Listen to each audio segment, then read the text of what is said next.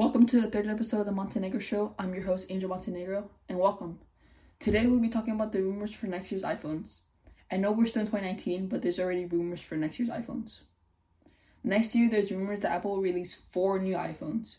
There will be 3 sizes, 5.4, 2 6.1-inch models, and the 6.7.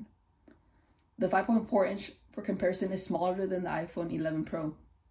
All the models will feature OLED and 5G connectivity. If you guys don't know what's OLED, it's basically a very nice display. The blacks are true blacks. 5G is the newest type of signal technology.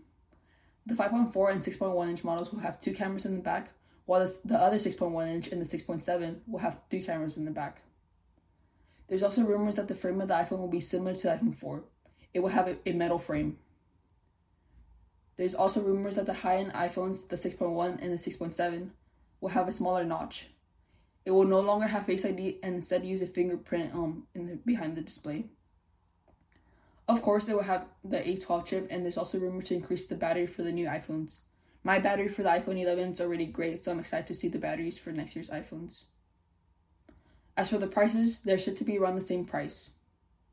And that's all the news for the 2020 iPhones.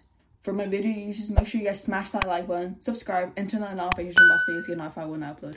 For my audio users, make sure you guys subscribe to the podcast and rate it.